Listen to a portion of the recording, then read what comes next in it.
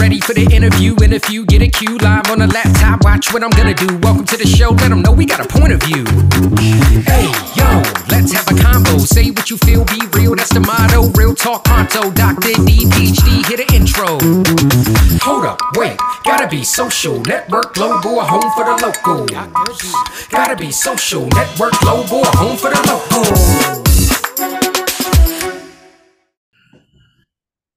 The boys are back in town. The boys are back in town. Sorry, I was hoping you would do demonetized. I was hoping you'd do that. Yeah. So I played that song at a wedding one time. Really? As the bride and groom entered. Well, it was actually post-wedding. It was at the what do you call that? The after wedding reception. Yeah. I was the music for the reception, and as the bride and groom entered, I did a slow ballad version of "The Boys Are Back in Town." They loved it. They still talk about it. They still talk about it. Look who just got back in town today. Simon, you're both the life of the party and the strange guy at the party at the same time. You know, I hate parties and I hate group gatherings. Not that I hate them, you know, I get so drained by them. Yeah. You know, and so I will actually have and Shannon has had to learn to live with this. I have actually like gotten sick just thinking about going to an event, and it's made me sick, and I haven't been able to go to certain things. Wow. Anyway, it's like I know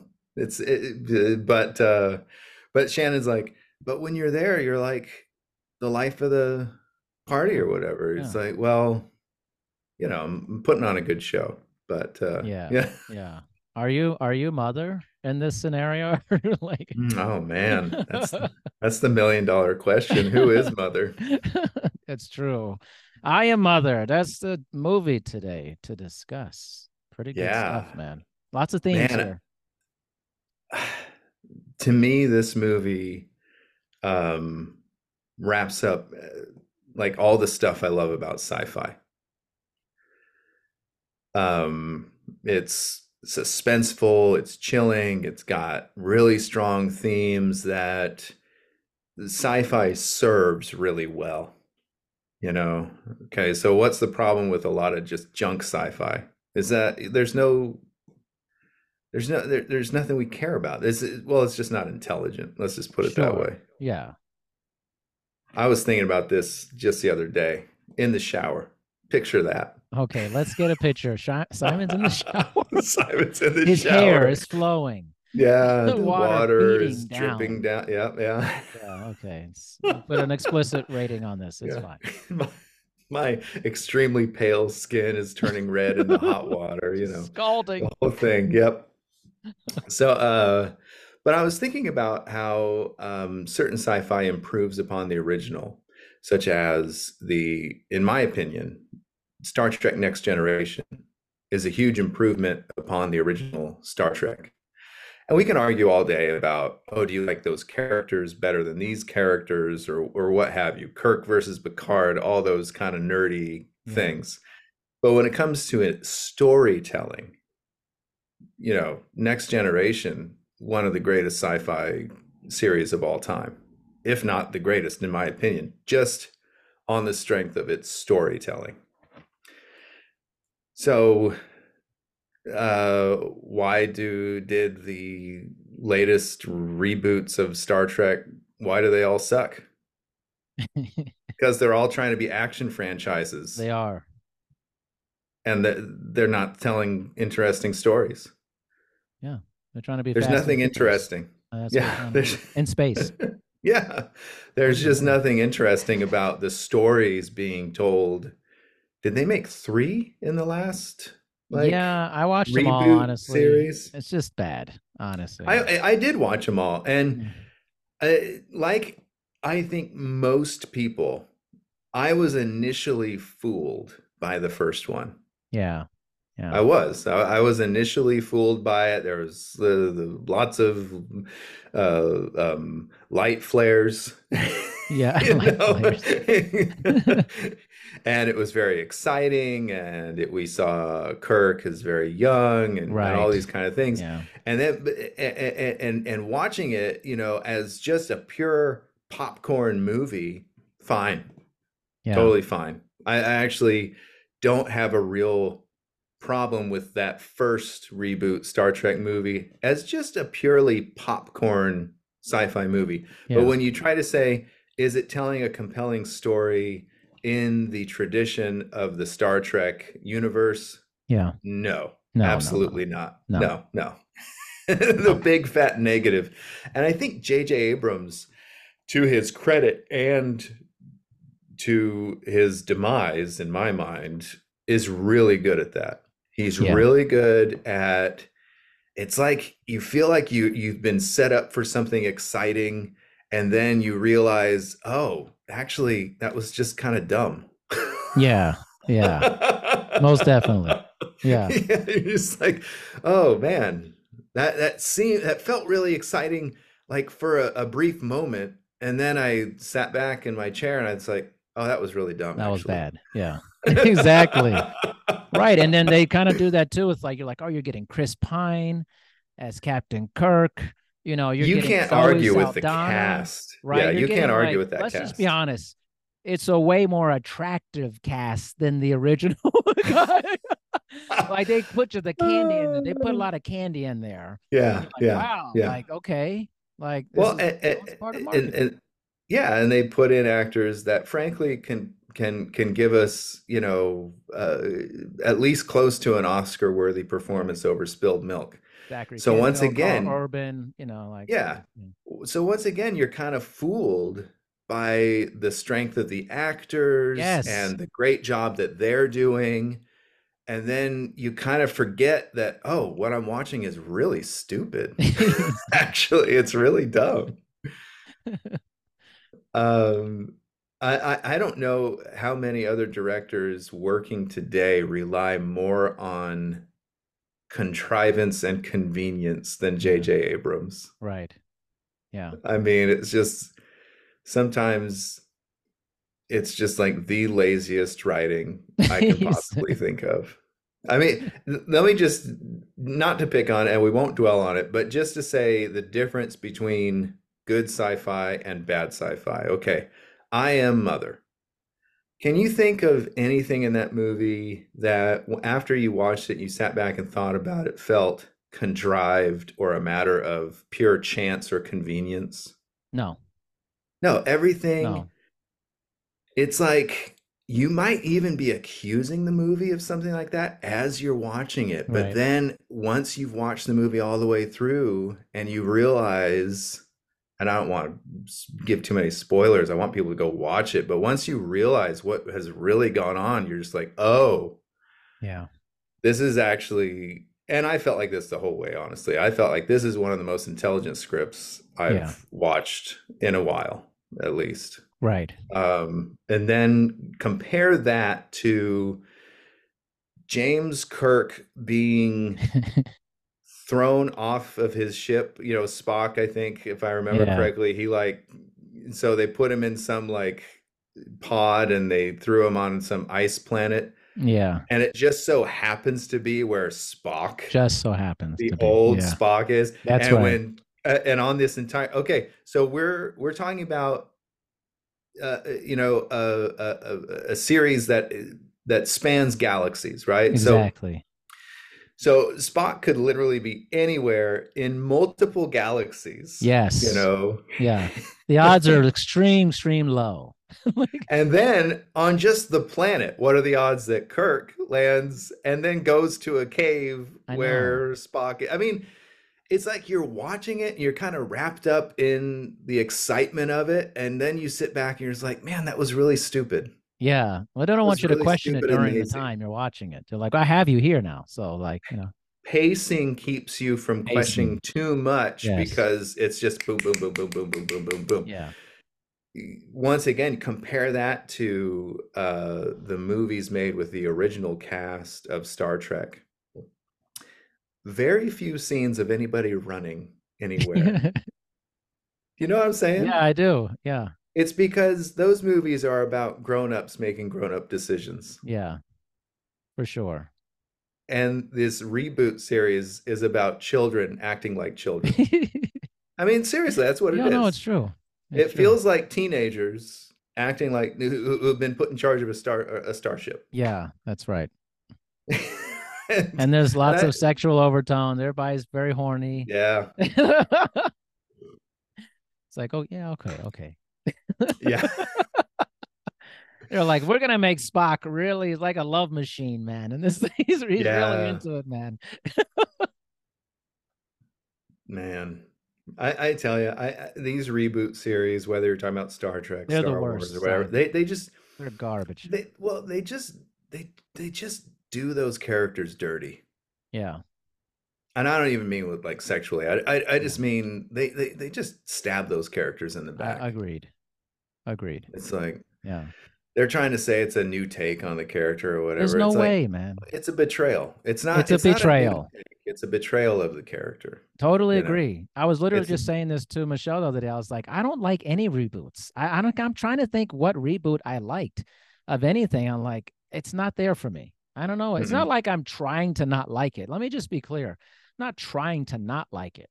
It's just when I see it, I'm just like, what is this? Like, shouldn't the reboot feel good? Like, be like a nostalgic thing? None of that exists. None of that.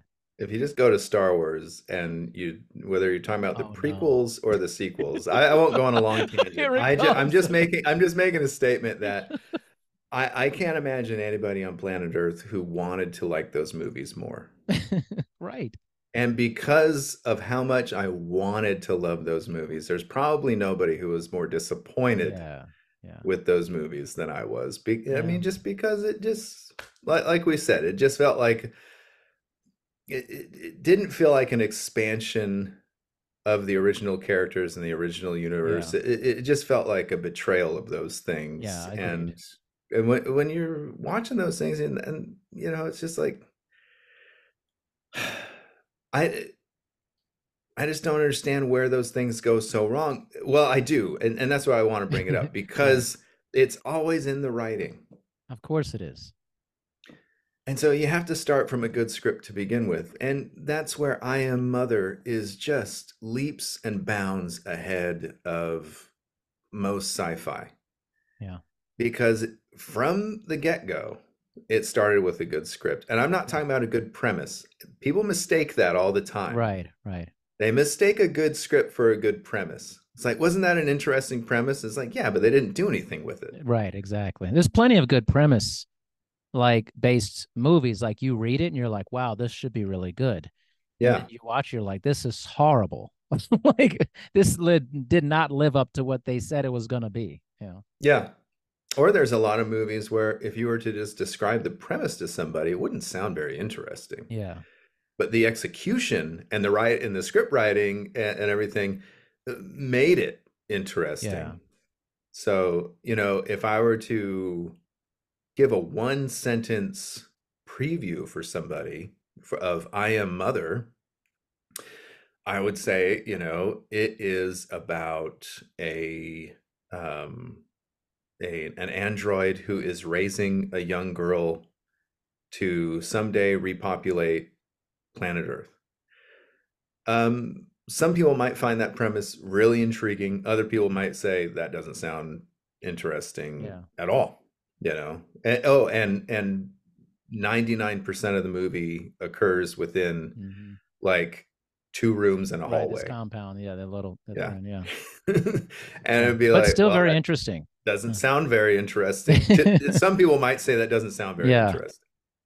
You know, another movie that I would compare to this one was the Cloverfield Oh yeah. movie with Yeah. John Goodman, where they're Yes. in When the they were down in the bunker. bunker. Yeah. Yeah. Once again, actually very similar to this one these respects. You got 3 characters. Throughout the entire film, you're kind of wondering what's really going on. Yeah. And if the good guy's a good guy, if the bad guy's a bad guy, if there's somewhere Yeah. in between, you know. And you know, like that Cloverfield movie, John Goodman he does some bad Man. stuff. Yeah, he He does does some some bad bad stuff. stuff. Yeah, he does some bad stuff. But you could make an argument that he's a good person who's just been driven crazy, Yeah. Yeah. out of fear of what's going on outside, Yeah. And so is he a villain? Maybe yeah, he's the villain of the movie, but is does he have horrific intentions? Maybe not. Maybe he's just trying to keep people say, I just Yeah, think of course. it's a you can have a debate about it. You can have a debate. Yeah. And most of it takes place inside, like you said, but there is a point where, like in both movies, there you get outside Yeah. and then you start learning some things. Yeah. You Once that finally get happens. Yeah. outside. And unfortunately for me anyway, that's where that Cloverfield movie fell Because it got apart fun. for It was me. weird at that point. It's like, Yeah, if you it's haven't like, watched it, it's well, just, it's like, I didn't need a 30-foot like the monster big at the thing. Yeah, end. Yeah, exactly. I didn't need that. It picks it up and it's like, You know, I could have done without that scene completely. The very, very end where she sees the fighting going on in the yeah, distance and she decides to join the fighting. I think, if I remember correctly, yeah. she drives toward the fighting. Skip the big monster Skip the fight monster. and Yeah, just go right to that. I would have been totally happy yeah. Same, with same. that ending, you Yeah, know. Um, but it Cloverfield, so they had to throw a big of monster in. course. You Yeah, know, most I definitely. Yeah. actually have never seen. Uh, I think there's two other I Cloverfield. didn't see the other one. No, I didn't. I I stopped haven't going seen it. past that. I was like, I'm done here. Yeah, It's like, I didn't see the original one with I that was saw the all. original one. Yeah, I never saw that one. Um, I'll be honest with you. I only watched that one because John Goodman. yeah. I I'm a was big like, John Goodman guy. John Goodman, maybe, when I watched the preview, I was like, John Goodman kind of going crazy in a bunker. That Yeah, sounds good. yeah, That sounds yeah. He's good. an excellent actor. Yeah. I think he's a national treasure. Hmm. I mean, name a movie where putting John Goodman in it won't make it better, It's you just know? awesome, man. Yeah. And he's played so many different kinds of roles. He's been the villain, he's been the good guy, he's been, kind, he's been mean, he's just one of those characters who can do it all. Yes. He can do it all. Yeah. And I just really love that about him, Yeah. I like the and versatility. he has done it all. He has done it, and I appreciate that about him. And he's done it as like a 300-pound, 6'4" Yeah. guy or something like that, which is not easy to do. It's No. not easy to get cast consistently in big important roles. Yeah. Maybe you Yeah. get like a little role here or there, but he's somebody that, Hollywood actually took seriously, which I Yeah. really appreciate about him because Yeah. it would have been easy for his career to have begun and ended with the Roseanne Barr Of show, course. the Of TV course. show. But he's gone on to just do amazing He's just an stuff. incredible actor. I appreciate everything he does. And a big shout out, John Goodman. He looked like he lost a lot of weight because I saw him in a series, I think Monarch on Apple TV. And I was like, whoa, like, Yeah. wow, I've been lost a meaning to lot of check weight, that man. series out, I mainly stopped because watching of. it, man. I had to stop Yeah. watching. Oh, Yeah. did you? It Was it was not boring good? to me. It was just Yeah. boring. Like, I don't know. When they start to make a series out of something like that, I'm like, I start to question, it's like, do you really have enough good ideas to create a series? Yeah. Or are you just dragging something out that should have been just It's a just a feature movie. film? Yeah. Yeah, it should have been a 2-hour movie, but you stretch it out to 8 or 12 hours, and A lot of wasted time, honestly. Just and almost budget, like budget, and yeah. budget. Yeah. And those things I know, like I like you, I like dialogue. I enjoy blowing up stuff too, but I don't like when there's a lot of dialogue and it just doesn't mean anything to me. It's just boring. I'm just like, just get. I don't want this. Dialogue's only good when it's interesting and Yeah. when it's propelling the characters Yes. forward in their journey. That's when dialogue is Yeah. interesting. If it's just people, I mean, if you go back to, I'm using these examples because they're really obvious, Yeah. okay? the J.J. Abrams mystery box or whatever. Yeah, You know his I whole know. thing with Yeah. that, where it's like, and it's the biggest. Pardon my French, but it's the biggest bunch of bullshit. Yeah, To sure. me, the J.J. Abrams mystery box means I don't actually know where I'm going, and I don't know how to actually do any of this. Yeah. So instead, I'm just going to leave everybody wishing that I had done something, but I didn't. You know? Yeah, of course. I mean, and I can't blame everything on J.J. Abrams, but like that first Star Wars movie that he directed, he set up a lot of stuff that never went anywhere. Sure. Yeah. It never, and honestly, it was like there was no plan for it to go anywhere. Yeah. I mean, if there had been a plan, it would have gone somewhere, but there was no plan, so it didn't go anywhere. And that's when it's like, why did you even do a trilogy? Yeah. Just make one really good movie. Right.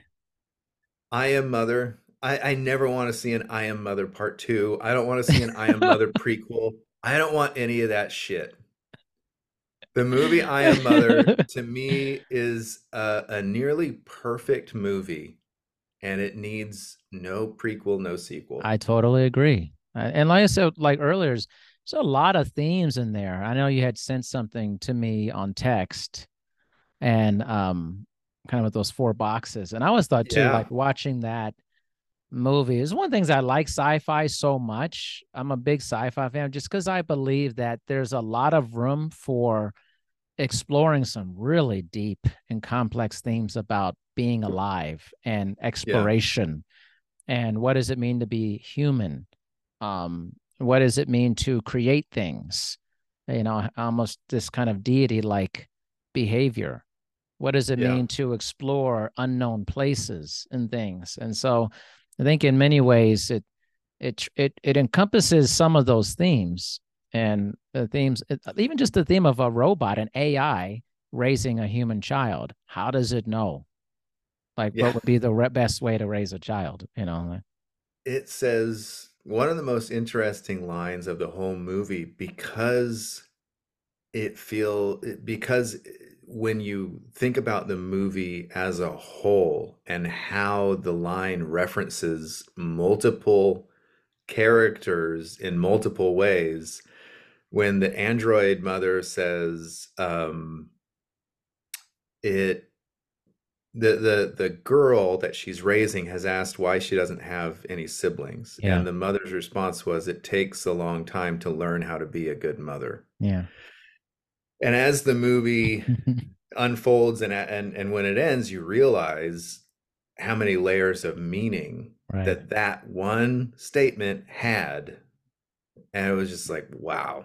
I mean, that's what good storytelling does. Yeah. Where it's like in most movies, that line might not have meant much or Right. anything. It might, but in a really great script like I Am Mother, it has layers of meaning that you could sit around talking about for hours. Yeah. Most definitely. Even the title, and that's what I love about sci-fi too. Yeah. It's like we can sit here and talk about I Am Mother, and because we have three characters in the movie, Yeah. and all three of those characters at certain points throughout the film can say I am mother, or they can say they are trying to inhabit that Yeah. role. Right.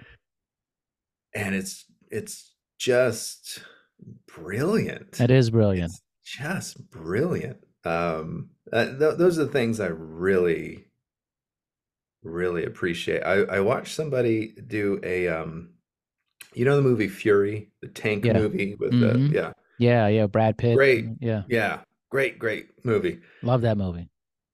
Anyway, there was a film critic who was just talking about how one of the ways that that movie succeeds where so many other movies fail is that it doesn't leave the premise, and it always makes the premise interesting. And the premise is the tank. That doesn't sound interesting to I me. Back to know. what we were saying Yeah. before. Yeah. Okay, guys spending the entire movie in a Sherman tank. I'm sorry, that doesn't sound that interesting to me. But you go watch that movie Mm. and you see what great filmmaking, how Great great filmmaking is filmmaking. done Yes. Yes. in keeping to that one premise, the tank. And you learn so many things about the tank. You learn its strengths and weaknesses. You Yep. learn its, how the enemy combatants can, are some of them are useless against the tank. Others can be really, they can take it down really easily, Yeah. So, I mean, all this stuff, super, super interesting stuff. And I Am Mother succeeds in that as well, where throughout the twists and turns of the movie, it never forgets its premise, which is it right there in the title. Yep. I I Am am Mother. Mother. Yep. Yeah. And so anyway, just I'm trying not to gush too much about this movie because I Yeah. really want to just overly praise this movie, Yeah. maybe. Yeah. And maybe it's not overly praising, but I don't want people to go out and watch it and be like, I don't know why he was so excited about it. You know what I We're mean? used to Simon bagging movies, all right? It was like I bag on most movies because they're not as good as I Am Mother. Well, let me ask you this. So, a lot of movies, and I've seen a lot of them, basically tell the story of some version of apocalypse, AI based apocalypse, and Yep. this dystopian future, things of that nature. What makes this different to you than those other movies that kind of center around those themes? For me, a lot of sci-fi tries to incorporate some kind of biblical creationist Mm. references and things like that. Mm. I Am Mother succeeds in its subtlety in doing that. I mean, if you really break down I Am Mother, you could do a really solid breakdown of comparing I Am Mother to Genesis. Mm. And especially the first couple, like two or Yeah. three chapters of Genesis. You have, I'll just point out a couple of them that are fairly obvious and won't be such big spoilers, but you have a sentient AI who is learning how to care for humans. That's like the first couple chapters of It Genesis. literally is. Yeah. You have a sentient being who Right. is learning how to care for humans. You have humans who are um, quite satisfied, or seemingly quite Yeah. satisfied in their existence, except that they haven't expanded the family. That's the only thing that's missing in both of these stories. Yeah. And then you have another character who comes in, and in one story you have the snake who's saying, hey, take of the apple, and in Yeah. this story you have Hilary Swank's character come in Yeah. and does a real number on the reality Hmm. of our main protagonist. And this is a huge spoiler, and I'm sorry if people plug your ears for the next 10 seconds if you don't want to hear this spoiler. But in both stories, in Genesis and in I Am Mother, the snake and Hilary Swank's character are both put in place by the omnipotent being, Hmm. the omnipresent being, and they have a very specific purpose for being placed in the garden. Right.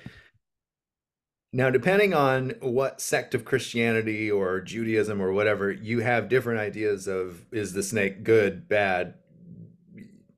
Is it Satan? Is it not Satan? Blah, blah, blah, blah, blah. Was it a snake that used to have legs, or, Yeah.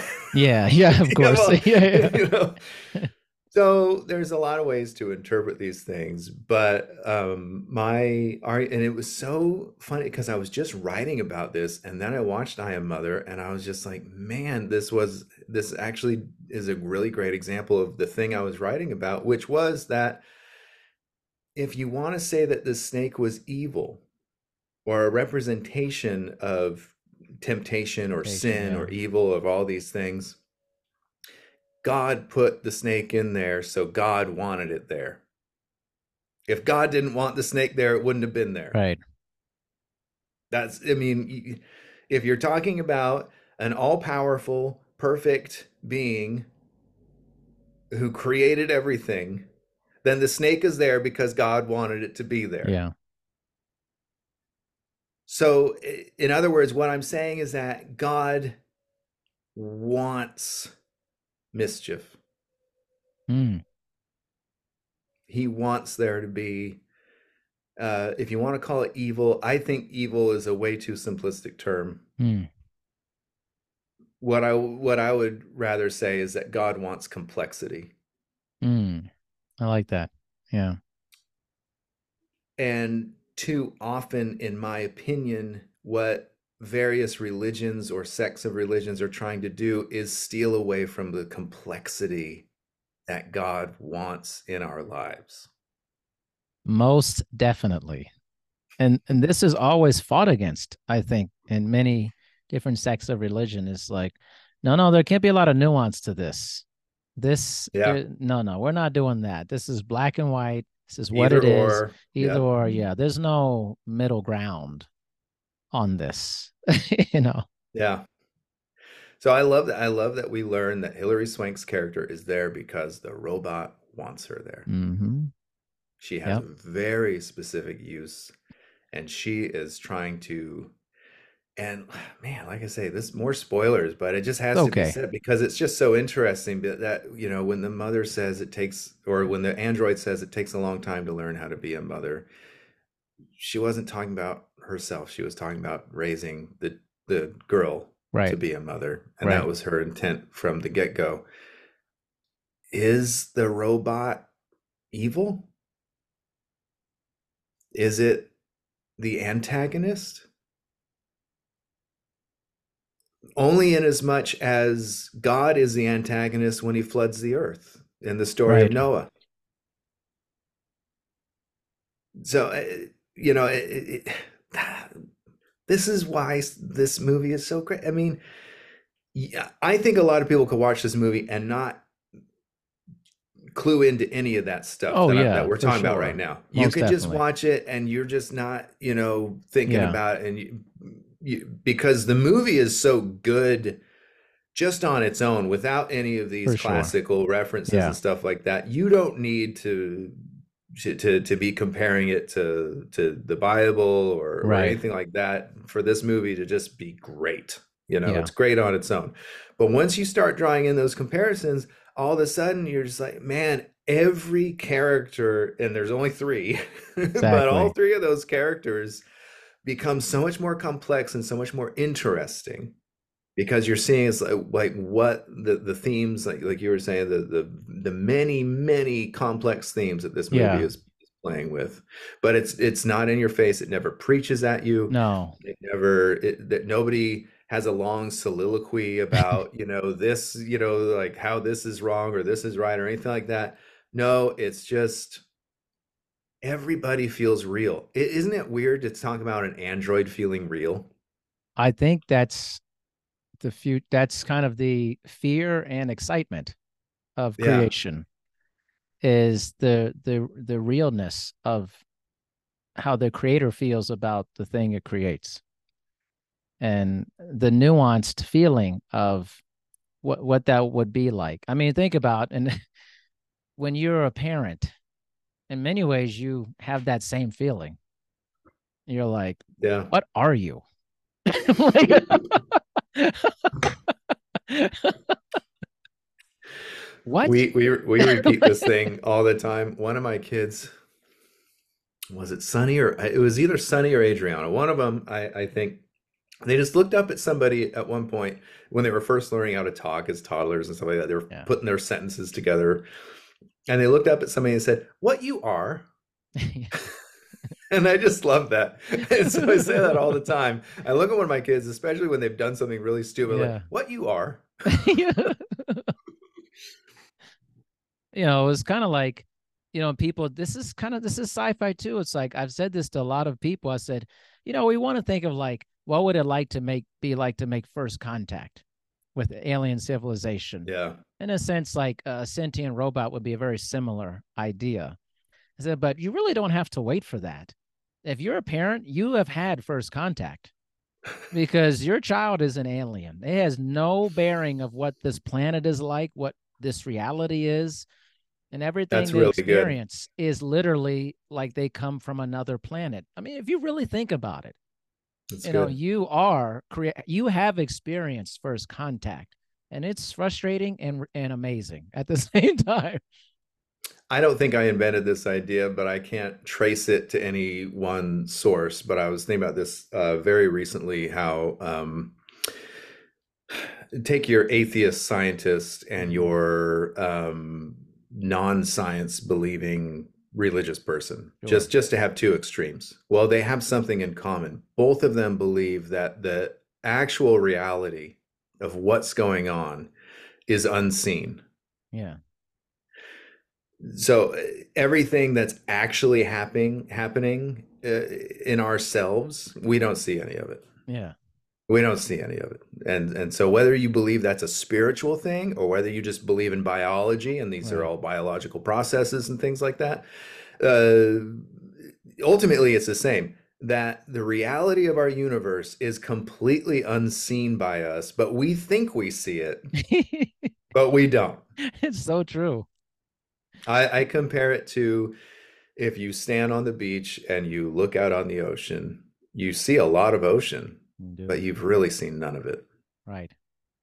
Yeah. It's like the iceberg. You see the tip of the iceberg, but there's so much underneath it that you Yeah. don't experience. And I think with like these, like if you think about androids, humans, and some people may look, it was like, may think of the theme, well, how could a sentient robot know how to raise a human being? We're like, well, there's a lot of human beings who don't know how to raise a human being. like, like, what's the difference? You're all receiving information. Yeah. And if you receive enough information over a long period of time, you start developing ideas about what should and should not be done. That's what a baby does. Over time and grows up, you feed it information. It starts thinking on its own. Doesn't this sound like a robot? like, and then it starts making decisions based off of the data you fed it or it has been fed throughout its existence Yeah. for that. It's Remember kind of, Short it's Circuit? right. Yeah. Need more Meltdown. data. I'm so hungry. Yeah. like, why are you always hungry all the time? Come on. It's like, geez, man. like, You know, in Short Circuit, Johnny number five, he yeah, only he's had alive. something like 512 megabytes of CPU. it's so great, right? But back then that sounded huge. Like a Like massive amount. this guy's got a whole brain, but He's got no. a whole Like brain. yeah, like our modern computers can't even run off of 512 No, megabytes of no. CPU. But you know, Johnny Can't even Five is do it. alive now. You know, he's Yeah, alive. it's true. Johnny Five is alive. Is alive. Man, I loved that movie when I was a Me kid. too. Gosh. I haven't watched it since then. I almost don't want to because if it's bad, I don't want to. You know, I know it's a silly movie. I know, yeah. you know, I mean, it's in the 80s. It's got Steve Guttenberg. It's, you Right. know, it's a silly movie. Silly. It's Yeah. just silly. But what I think that goes in the bin of um ridiculous 80s movies that have a surprising amount of heart. Yeah. Yeah. I agree with that. Most You know, definitely. I put it in the same category as like a Harry and the Hendersons, Yeah. Oh, love where that movie. John yeah, Lithgow, man. where it's Love like that guy. this is an absolutely ridiculous movie, but I'm crying. I'm crying. It's so I'm good. crying right now. yeah. Yeah. Well, the years we talked about, 80s were so good with that.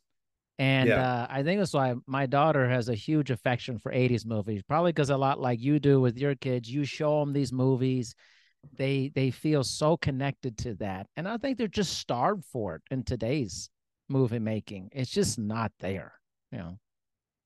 Even in the most ridiculous 80s movies, well, I should say the ones that we're talking about, the ones Yeah. that are that succeed in what Yeah. they're doing, they have a lot of heart to them because the moments where like the Harry and the Hendersons, that ending Yeah. where Oh he's man. saying about Harry, but Yeah. he's having to do it with tough A love. lot of tough love. Yeah.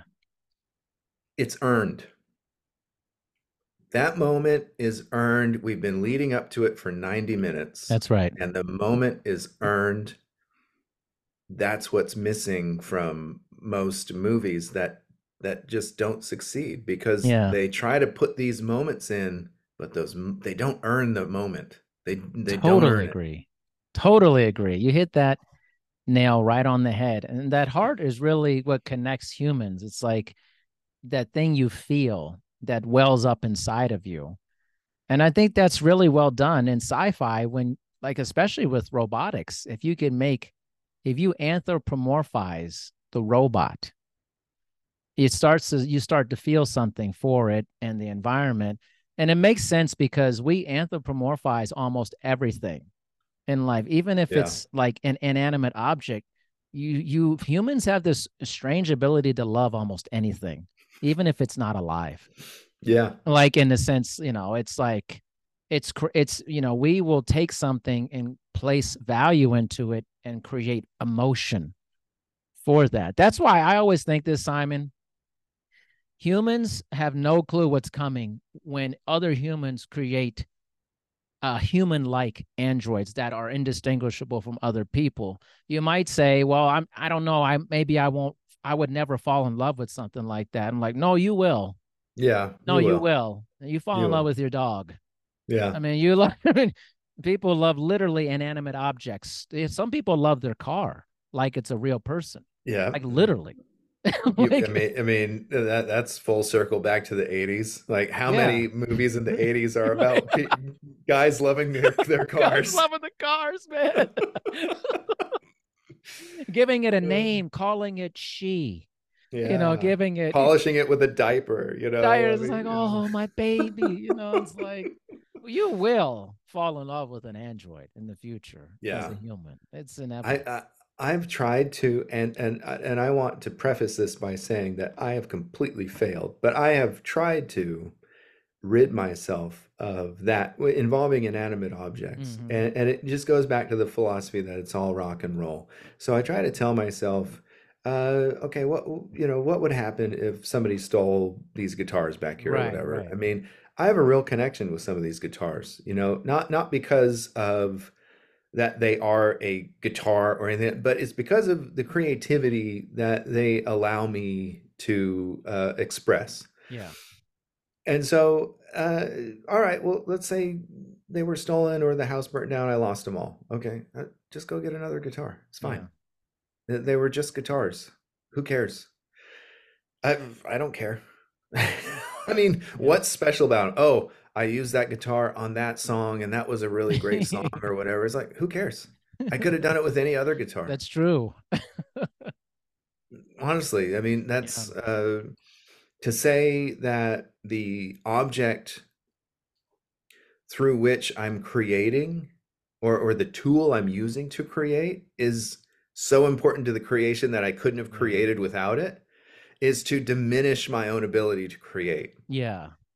Yeah. And it's like, I mean, tools are important. I'm not going to diminish tools, but if I lost that tool, I just go get another tool, or you Yeah. build another tool, or you create, I mean, it's just there's nothing special. There's nothing Yeah. special about it. It's so interesting though how people create superstition out of tools and Yeah, give meaning to a tool or an inanimate thing that yeah. it is the reason Yeah, that the the cliche success. of the athlete who doesn't wash their jersey Yeah, or something yeah, like that, yeah, it's just like, yeah. no, that's I not have to use helping, this man. It's bat, you just only this yeah, bat. yeah, Like, exactly. It's like, are you an athlete or are you just, connected to this one bat or whatever? I don't know. That'd be whatever weird. it is. It'd be like LeBron James saying, "This is the only ball we can play with," you Yeah, know? like this is very special to me. Yeah. It's like, I want to grab something. One second. yeah, yeah, go for it, man. This is an intermission right now. Actually, I was thinking about Simon's guitars when he was saying when we were talking about that intermission. I was actually thinking about that. I I was couldn't. saying I was thinking about your guitars when I was looking Okay. back about All that. right. Yeah. So I wanted to hold this one up real quick because this is a one of a kind guitar. Hmm. Ta-da! Beautiful. It's a beautiful, It's beautiful beautiful. guitar. it's one of a kind because it was a prototype guitar. They ended up changing the headstock on the production run of the guitar so that the tuners are 6 in a row instead of 3 on each side of the headstock. It has this trim system on it that the guy who used to make these trims, he retired, so they don't make them anymore. Yeah. You know, I put in different pickups. This is a custom made pick guard that a friend of mine made for me because the original was black and I wanted to add something Right. to it, you know. So anyway, all in all, this is a one of a kind guitar.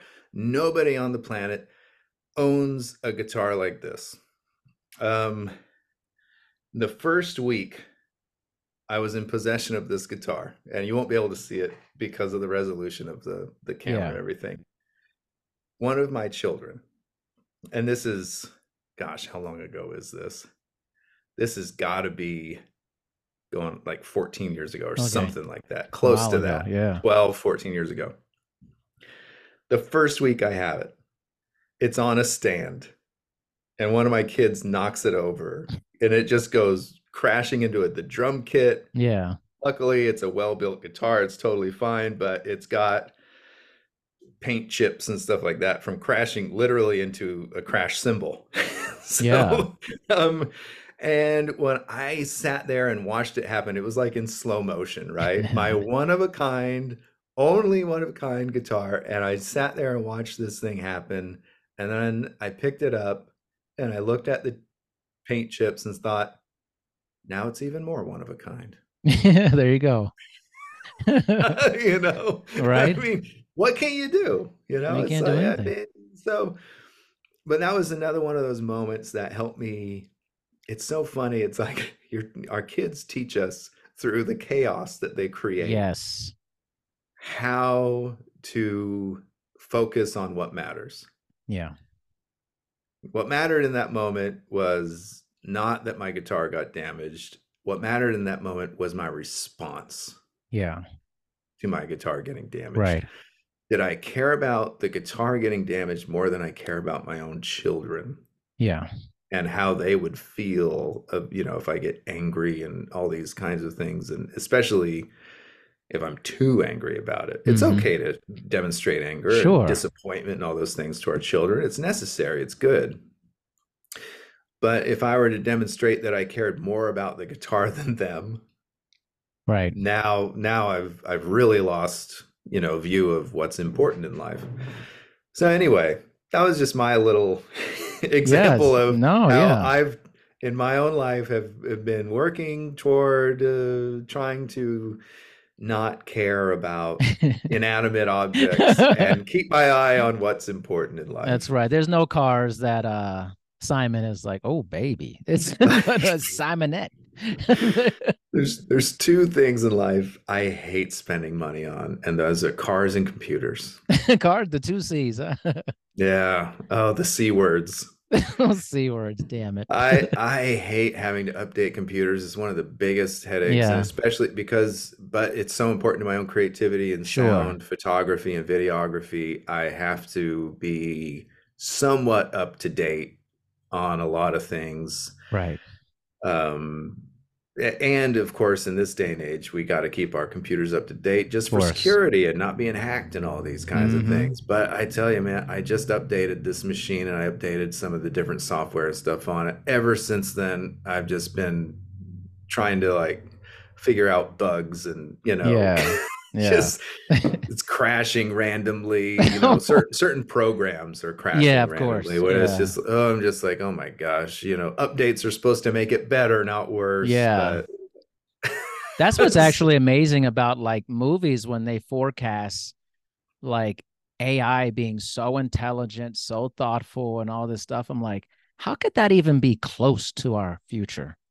I mean, we can't even get computers to work well half the time. I'm like, it's like you do an update. It's like, well, the internet, the Wi-Fi doesn't work anymore on this way. It was like, I just think I think we yearn for a future, especially a lot of creators of technology where it's, oh, this is amazing how far we've come. But I think we're always bad at predicting the future. We're so bad at it. I mean, didn't everybody think when we were growing up, gonna be flying cars in the 2000s. I Like, know. it's Yeah. like 2000 are gonna be the Jetsons. It's like, can you imagine the nightmare that'd be? Oh Hoverboards yeah, and it's like, self-drying clothing. oh, I mean, that would be kind of cool. But It would be. I mean, I'm just it's saying some that cool those are stuff, the but it things never that we thought. arrives. There's never an arrival at the time you think. It's like a construction No, project. no, The contractor tells you it's going to be done in 6 months. Plan for a year, man. It's not going to be 6 months. It's like nothing ever no. comes to fruition in the timing you think it's going to come for that. That's why I And always roll my eyes whenever anybody talks about the second coming and, the I end is nigh and know. all this shit. I'm like, How you do know they what? know? Jesus thought the end, that he literally, a lot of people don't read the Bible, they just think they know it. If you actually read the Bible, Jesus thought he's coming back in like a week. I mean, he honestly did. The Apostle Paul, and let's face it, most Protestant churches, they base their entire theology on Paul. Yeah. They don't care about James. They hardly care about the Gospels. And I Yeah. know that sounds really harsh, but I'm just telling you right now, go break down the preaching that's done at most Protestant churches, and they follow Paul. They don't actually follow Yeah. Jesus. They follow Paul. So, but Paul literally thought that he would not die, that he Yeah. would live to see the resurrection, and in his own words, they'd be changed in the twinkling of an eye. He thought he's going to be one of those people who gets changed in the twinkling of an eye Yeah. from this mortal state to immortal. Yeah, so all those guys were wrong. 2,000 years later, no Yeah. second coming. So how about everybody just stop talking about how we're in the end times? I know. I mean, just stop. don't know. I mean, just come on. Just shut up about it. Yeah. That's what I say. I just like, just shut up. Yeah. You don't know what the hell you're talking about. At Jesus all. didn't even know either. I mean, to Jesus's credit, he actually said, "No one knows but the Father." Right. He said, Right. "I don't even know. Only the Father knows." But he was working under the assumption that his second coming would be very soon after his death and resurrection. And well, I mean, even Jesus was at minimum 2,000 years old. At minimum, even if he came back today, right now, as I'm speaking, he was about 2,000 years off of his original prediction. Yeah. Yeah, which is why, saying this is going to happen in this year and the singularity is going to occur. It's like, you don't know. 2029, isn't that like pretty soon? I'm like, yeah, didn't even get a working prototype of a mother robot. Yeah, we should be caring about. We should be caring about that our grandchildren have clean air, clean water, and clean food. That's what we should be caring about. I totally agree. Because those things are actual concerns. Yes. It was actually funny you mentioned like, these church that doesn't follow Jesus, they follow Paul. I'm like, I'd actually surmise that a lot of churches don't follow Jesus. Sorry, it's a bold take, but if you look at all the tremendous thousands and thousands of sects of Christianity, I mean, take for an instance, like there's a great documentary out called Let Us Pray, but spelled Prey, and it's about the IFB Church, Individual Fundamentalist Baptists. The rabid Baptists have returned.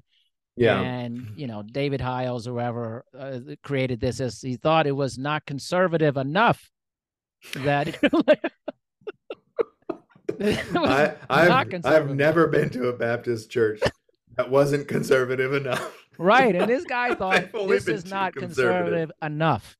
And it's just very sad, actually, and they're everywhere. They're all over the United States, but it's essentially like a super over the top. It's like Old Testament on steroids type of, we need to interpret this exactly as you think it is type of thing. They are not following Jesus. No way. No. I mean, that's just one example of a lot of churches. There's not a lot of places that are actually following the teachings of Jesus. Because if it was, it would just be way nicer. Be a lot more smiling and hugging, it's like, I mean, there would be a lot more accepting of people with different ideas and things like that. And the guy filled up wine in a barrel. That's pretty good for me, man. I mean, Pretty incredible. To anyone's credit, I will give this caveat that it's incredibly difficult to really follow Jesus because, to our point we were making earlier, Jesus was very complex. Yes, totally agree. He taught some very simple ways to live life, but those, if you take those simple teachings to their logical conclusion, very complex in how they actually pan out and how they affect our own lives as somebody who Yes. is trying to follow those Yes. teachings.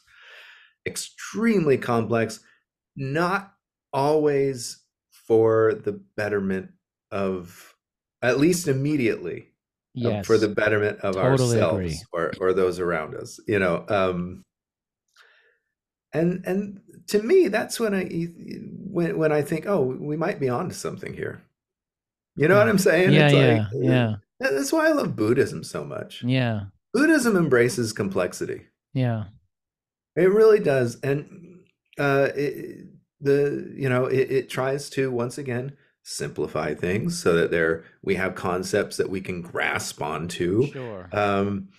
But when we talk about the consequences of actually following Buddhist or Christian precepts, we're talking about an extremely complex way of life, changing of life. If I were to really follow Jesus, I would sell everything I have. That's give it to the true. poor. Right. Every single thing I have. Yeah. I'd sell it all, give all that money to the poor, and I would be a homeless disciple of Jesus. That is actually following Jesus. Right. Because they So just I'm here dropped to tell you everything. right now, the I disciple. don't do Yeah. it. Yeah, I don't do that either. I'm not just I don't dropping do it. everything. Yeah. It's like, it's like, come with me. No, now. Yeah. We're done here. Yeah.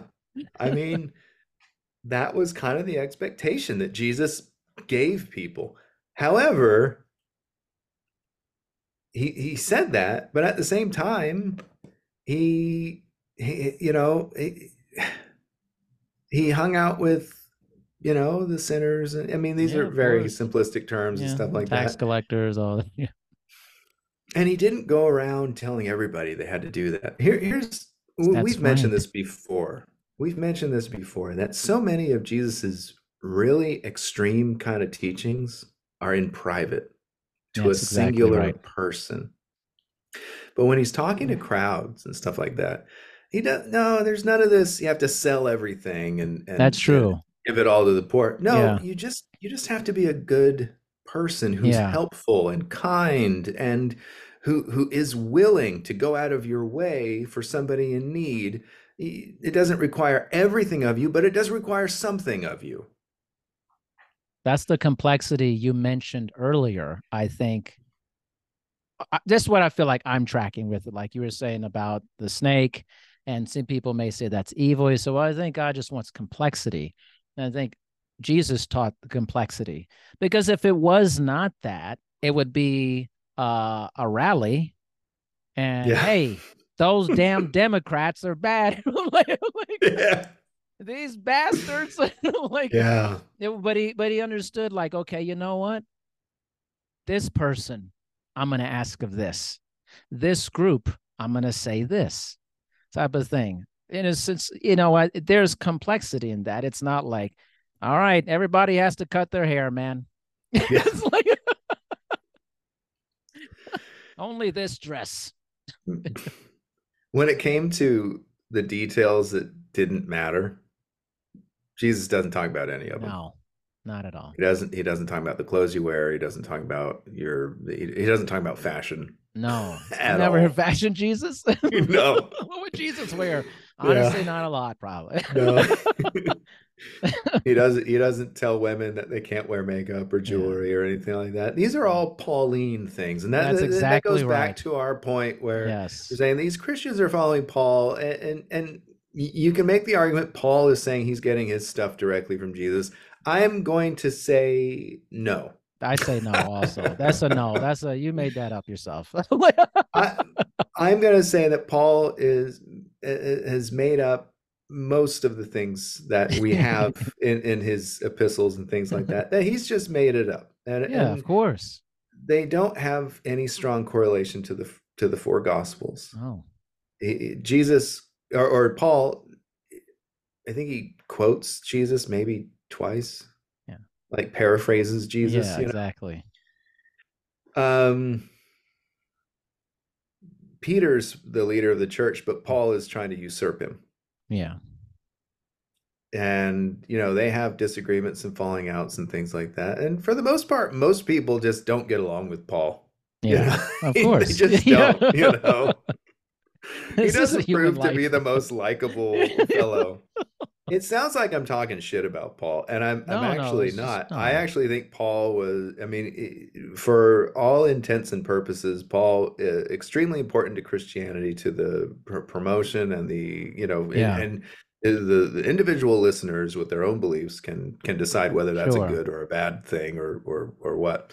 But if you're just talking about Paul as a Christian missionary, he's extremely successful and he does a great job, but he does so probably not promoting a lot of the things that Jesus actually said or did or taught, Yeah. Yeah. but just Paul's own spin on it all. And Yeah. that's fine until the moment you say that the Bible's inerrant and Yeah. everything that Yeah. Paul says is, the whatever you want to call it, the gospel truth or Sure. whatever. Yeah. It's just like, well, I mean, if you want to say that an extreme zealot who was probably half crazy, I mean, Right. Of honestly, course. Yeah. No. honestly, and I'm Yeah. not saying that to be derogative. I just think that Paul was that kind of a zealot that if you were to meet him today, he'd have Yeah. very few followers. No doubt about it. No doubt about it. Of course. A little nutty, man. Yeah. Yeah. Most of the people who were following Paul's teachings probably wouldn't like Paul if they met him. Yeah. I'm making some big assumptions here, But let's be honest, though, man. A lot of people, if Jesus was around in the flesh, a lot of people wouldn't like him either. yeah, I mean, it's true. Like, but I think be nice to people. Yeah.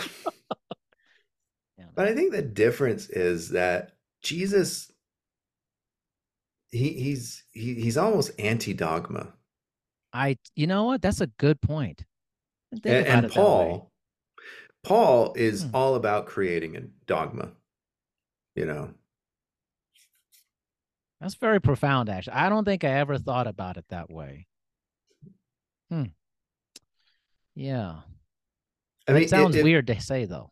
Yeah. But if Jesus was so dogmatic, then he wouldn't leave a lot of room for complexity. That's true. Yeah. You know what I'm saying? Right. It would be cut and dry on a lot of things. Yeah. There wouldn't be, there wouldn't be a lot of mystery to it. Yeah. Yeah.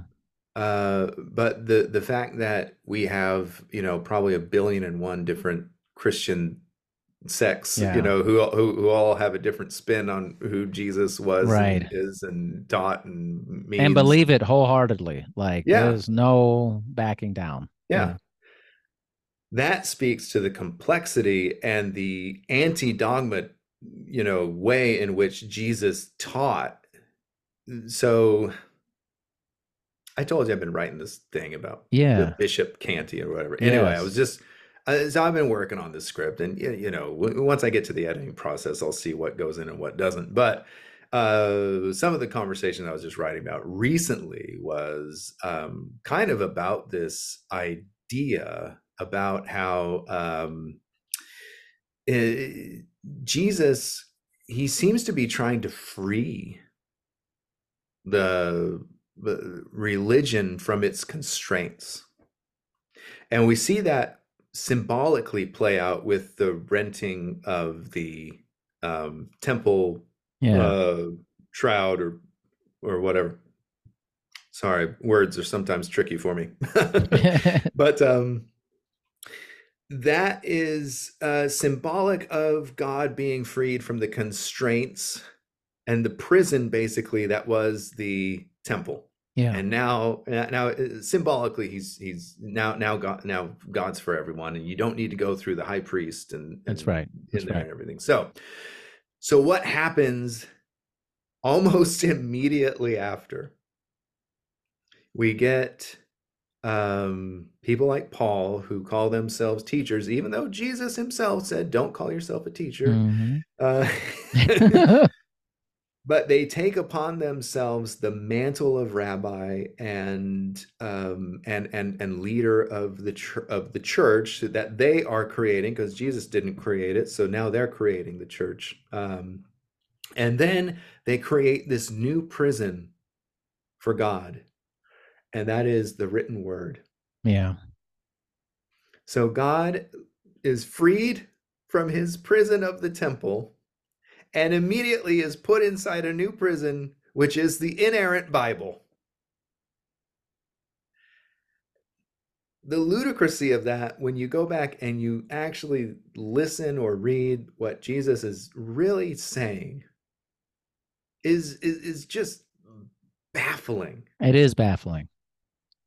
It's just baffling that anyone would think that Jesus, I mean, just read the Gospels and find a place in which Jesus is ever even hinting at that there will be a book that will tell us everything we need to know, and that we should never, think or do anything that would be contrary or outside Right. of said book or collection of books, as the case is.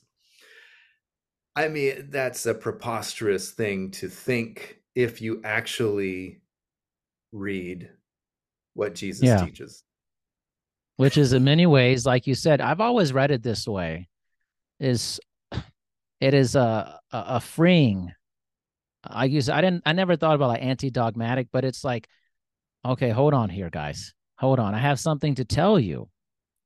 We're gonna change this. we're gonna free you from the tightness, from the rigidity, from what you have been thinking about this. And we're gonna simplify but make it complex.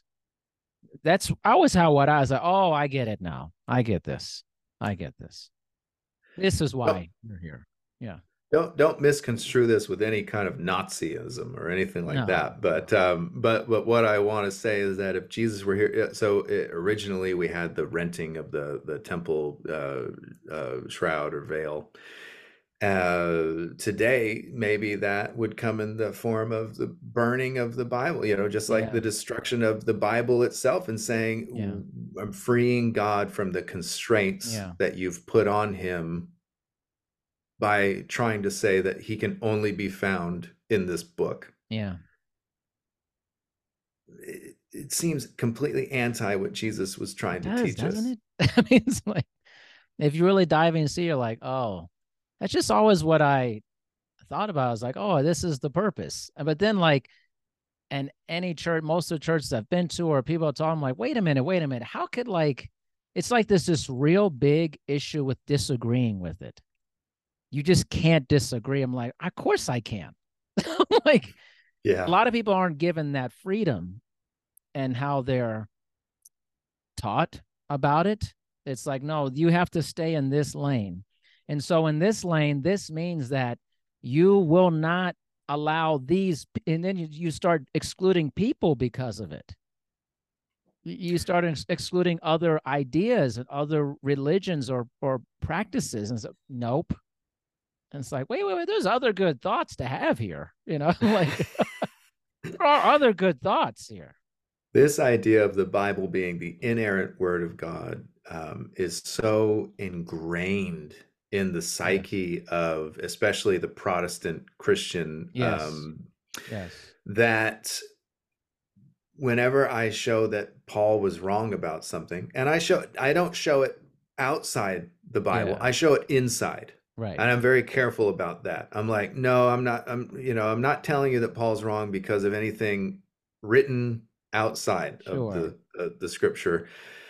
But I can show you how Paul was wrong just by referencing the Bible itself. And it's very it's not tricky. It's Right. not mysterious. It's not like, oh, but this. No, it's actually just Paul was just he was very clearly wrong about such thing. But I say it to say you should see the fear Yeah. in people's eyes when I show them the concern that they have. And I'm just like, no, Paul was just a guy. It's just a guy. Exactly. You know, you made it too simple. You made it too simple. Like, But he's just a he's a guy. He's human. right about some things. He's wrong about some Yeah. things. He's a man of his time. I mean, he makes some claims that are so outlandish that they can only be believed by a very primitive mind. Yeah. Yeah. 2000 years later, you just can't in good conscience believe what Paul is selling. You just Yeah. can't buy it. You know, I mean, he's just saying things that are just objectively false. Objectively, Of course. they're It's not not up for really up debate. for No, debate. no, You know, no. and you see within the Bible itself, and we don't have to go to the Old Testament. We can stay right there in the New Testament, and we see that James, which is a great epistle, probably the best epistle in the entire New Testament. That's just my opinion. Other people can Yeah. have their own I actually favorites and love stuff. James. Yeah. Yeah. But if you're talking about an epistle that actually lines up with the teachings of Jesus, go to the epistle of James. Mm-hmm. And it's not a coincidence that the epistle of James reads like a response to Paul. It's like, actually, Paul's wrong. And if James is written by the James who was the literal brother of Jesus, that's up for debate. That's not Sure. that you know. But if that's true, then the epistle of James is being dictated or written by somebody who walked and talked with Jesus himself during his own lifetime, was there to hear the actual teachings of Jesus, a much more trustworthy source Yes. than Paul. Yes. And you think just how convoluted things have gotten where you have so many different versions of Christianity where like I'm watching this one thing and it's like the guy literally just says, I will never get my theology from a woman. I'm like, Yeah. that shit's made up. Like you literally just made that shit up. Like, Paul, this is a fun fact. Paul worked with women. Yeah. There were female deacons, deaconesses, you Yeah. know. I don't know how much they were allowed to teach or Sure. preach or anything like that. But they at least had assignments such as carrying the epistle to the Romans to actually carry it to Rome and Yeah. present it there. That was a woman who's given this responsibility, extremely important responsibility. So, you know, at the very minimum, we have that. And for Paul to say that, by the way, Yeah. is also once again contradictory to Jesus. I've made this point in our conversations before, but the first apostle of the resurrected Jesus is Mary. No, most definitely. She is the one who's sent to spread the good word that Jesus is written or risen, sorry. Mm-hmm. Not a man. Exactly.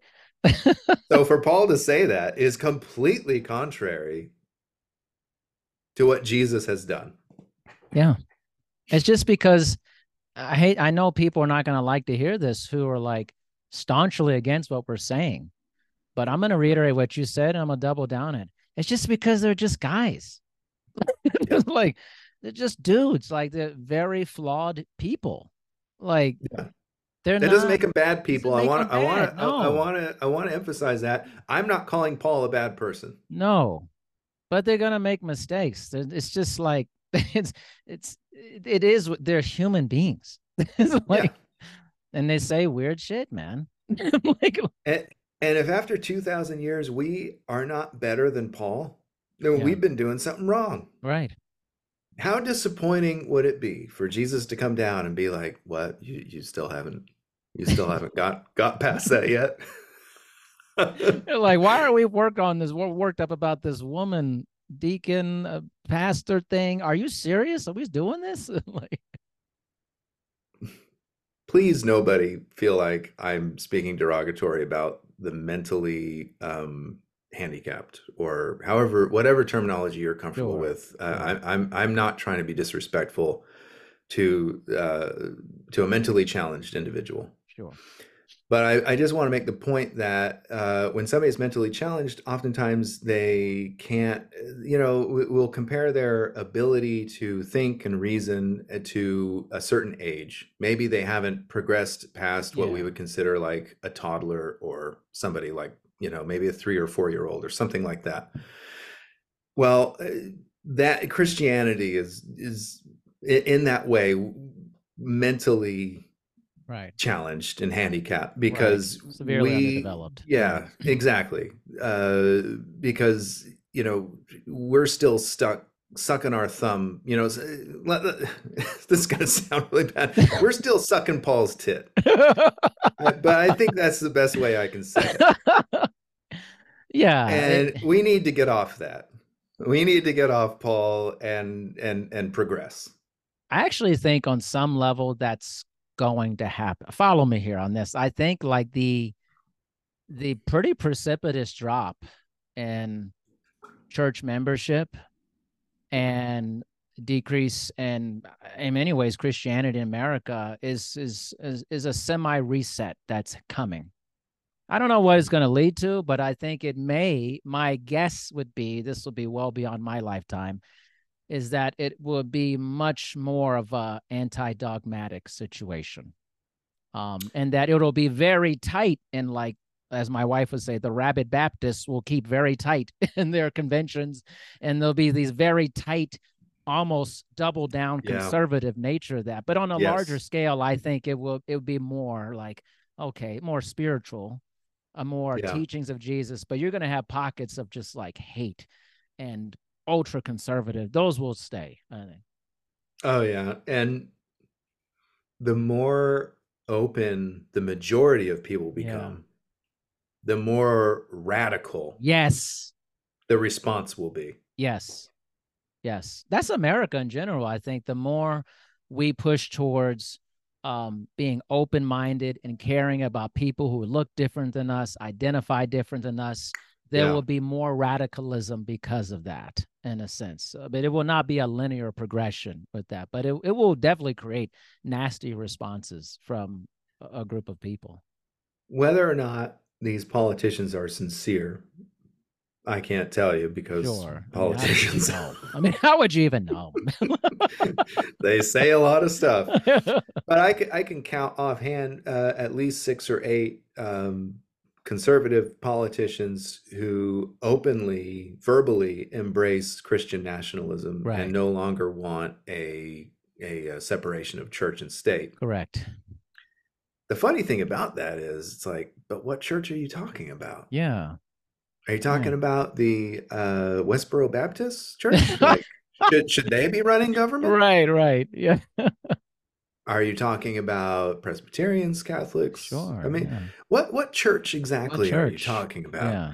Because I hear these politicians say, "I'm sick of this, separation of church and state, and Yeah. the state shouldn't be leading the church, church should be leading the state." That's the claim that they're making, and I'm just Sure. like, "But what church?" Yeah. No, their church, the one they're at. Yeah, That's what it is. Like, that's the answer.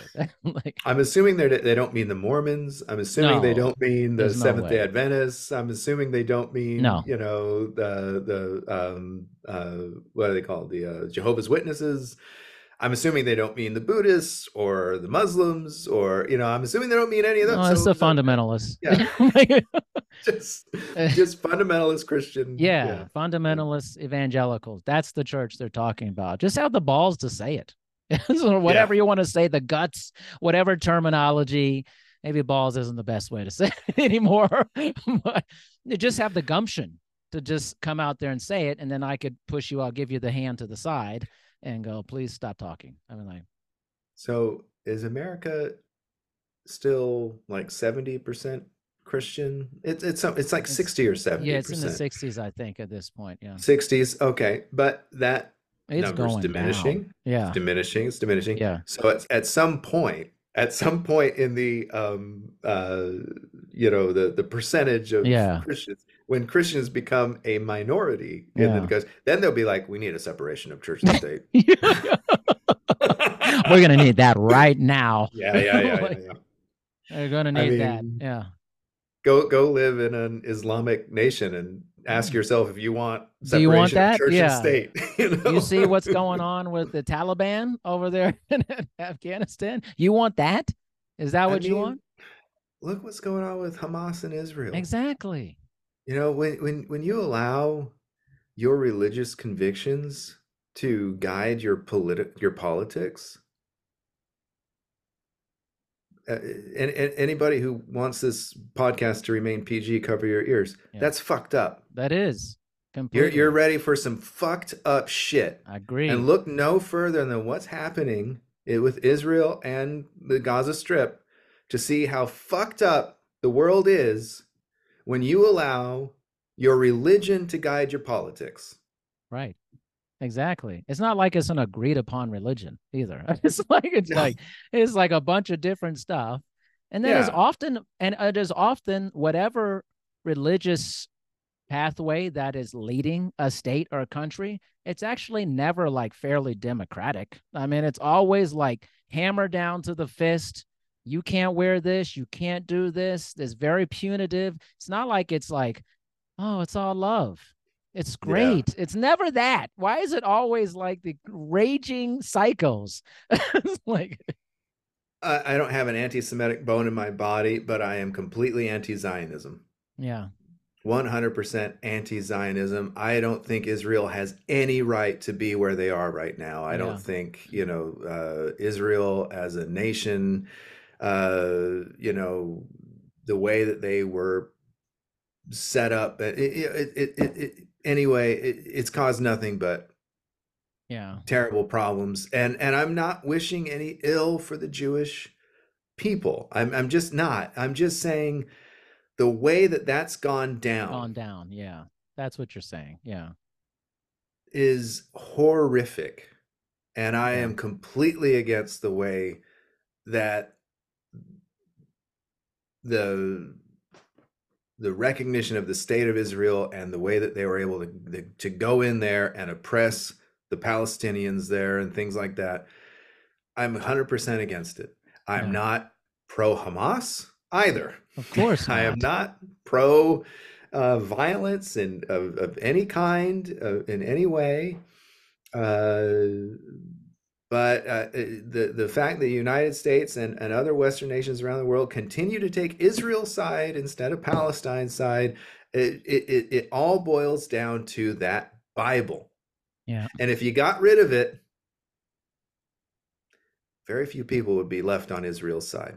Man, Simon, the take master. Well, I'll tell you something. You never caused me any problems, Simon. It's been a very joyful experience that I'm always excited that continues. Honestly, I have a lot of gratitude for our relationship. And that's definitely one thing Jesus is all about, man. Gratitude, caring for people, being there for others. You've been there for me. And you've been a great person to knock around some pretty interesting ideas. This podcast is a percolator, of ideas. We're just like we're starting with something and we're roasting it, and then we're seeing what comes out the other side. Like Simon's bread. He sent me a picture of his bread he's made. He's pretty amazing. That's right. We're working on it. I mean, that bread looks good. I'm a big bread guy, man. So I was like, man, I need that bread. Oh yeah. I saw somebody at the gym today, and I've been trimming down, and they were saying, "Man, you're looking, well, thanks." And they were just saying, "Yeah, you're looking good." And I was saying, I've been doing it, eating bread every day. Damn right. And I was saying that for their benefit. That's exactly right. I could see that they were wanting to, like, how do you do it? Yeah. It's like, you don't have to go extreme, and this. I know this, of course. Just kick out all the extreme ideas that anybody's throwing at you. find a well-balanced life. Isn't that life in general? Like, Yeah. kick out all the extreme ideas in life. Anytime somebody comes at you with some extreme idea, just kick it out. Just kick it kick out. it out. Yeah, Doesn't matter if it's Paul or if it's some new, TikTok nutritionist or whoever it is. Just kick it out. Just kick it out. Just kick it out. As much. No, just do that. Well, and that's what, you and I, we have some hot takes and we appreciate it. And that's right. The thing. It's like you and I might be wrong about some of the things that we say on this show. Totally fine. I'm wrong all the time, and I learn I'm wrong, and I do better. And I change constantly. My ideas change, and if that weren't the case, I'd still be saying Paul is, is perfect. Yeah. Kick out those extreme ideas, people. Yeah. But I just wanted to return that gratitude to you, where it's like, man, and I know we talk about this a lot, but we can never express gratitude enough. And the gratitude I have to be able to come on your show and just be able to give all my little hot takes. Love it, man.